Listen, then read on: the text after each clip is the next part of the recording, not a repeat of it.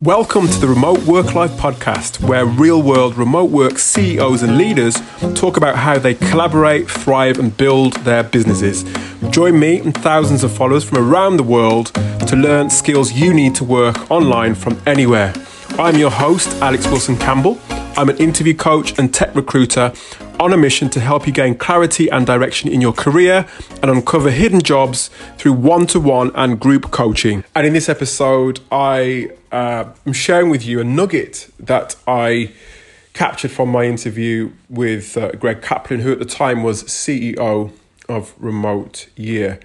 He's at the moment Chief Marketing Officer, Interim Chief Marketing Officer with Cameo as I record this particular podcast. But as I said, he was with Remote Year. He was CEO of Remote Year at the time I recorded the segment that you're about to hear. And in this segment, he talks mainly about some of the tech that he and his teams use. So I think it's really useful because often we can get overwhelmed and really pontificate about the best tech to use when at the end of the day, it's all about keeping it straightforward, keeping it simple. So I thought I'd just share this little nugget with you and see what you think. And anywhere you are, you have to be way outside not to be able to have, a really strong connection at this point to the internet. So, it's things that you'd expect. It's Zoom or, maybe other video conferencing tools. Slack is great. We spend a lot of time on Slack. Obviously, it's a tool. It's got to be used correctly, or else you could waste a lot of time chatting in Slack and emojiing and sending Giphies all day.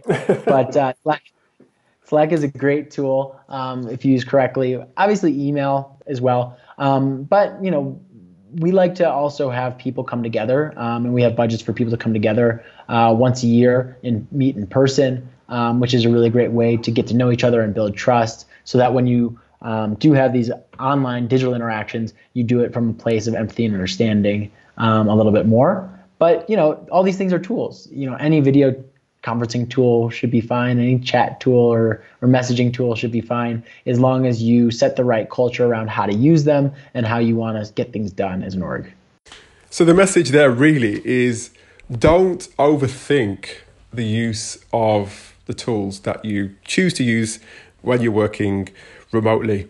Because at the end of the day, most of these tools are pretty, most of the common tools like Zoom and Skype and Teams, even Google Meet. These are all pretty sturdy tools, pretty sort of well-known and user-friendly in most cases, tools that you can use. And I think what is really important is just really figuring out what's best for you, what's best for your team, making sure that everybody on the team knows how to use those bits of tech, making sure that they're getting the most out of it, because at the end of the day, the tool is only as good as the person using the tool. So I think that's the message that came from Greg in that little segment as well. So just don't overthink it, because you'll end up just putting yourself in undue stress and overthinking things, which is something that we don't want to do. Another thing that Greg mentioned there, which I think is really key, really important, it's not just all about online interactions, it's about also, when you can, getting together with your team in person, getting together to understand them, to really add that next layer of connectivity, I guess, and that next layer of connection with your teammates. Get to understand them. That's a really important thing, because at the end of the day, all these relationships and all these tools can, they're just pale into significance if you can't trust those people on your team, if you don't get to know those people on your team intimately. And as remote workers, that's what we're all about. I think people just think we just sit behind a desk all day in our pajamas at home.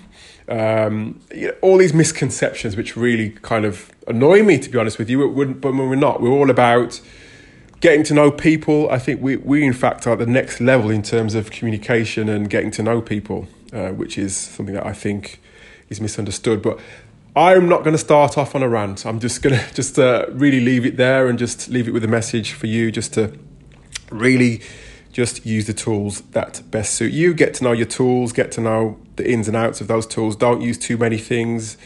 don't overcomplicate things and just keep things simple. That's it for today's episode of the Remote Work Life podcast. If you want to watch exclusive on-demand video, including fireside chats and online lessons given by real-world remote work leaders, future of work experts and coaches, head over to www.remoteworklife.io. You'll learn how to get clarity on your career direction, how to thrive in a remote work culture, how to stay connected and develop and support your remote work teammates, and how to tend to your physical and mental health needs. Go to remoteworklife.io now and remember to connect with me, your host, Alex Wilson Campbell, on LinkedIn, Facebook, and YouTube.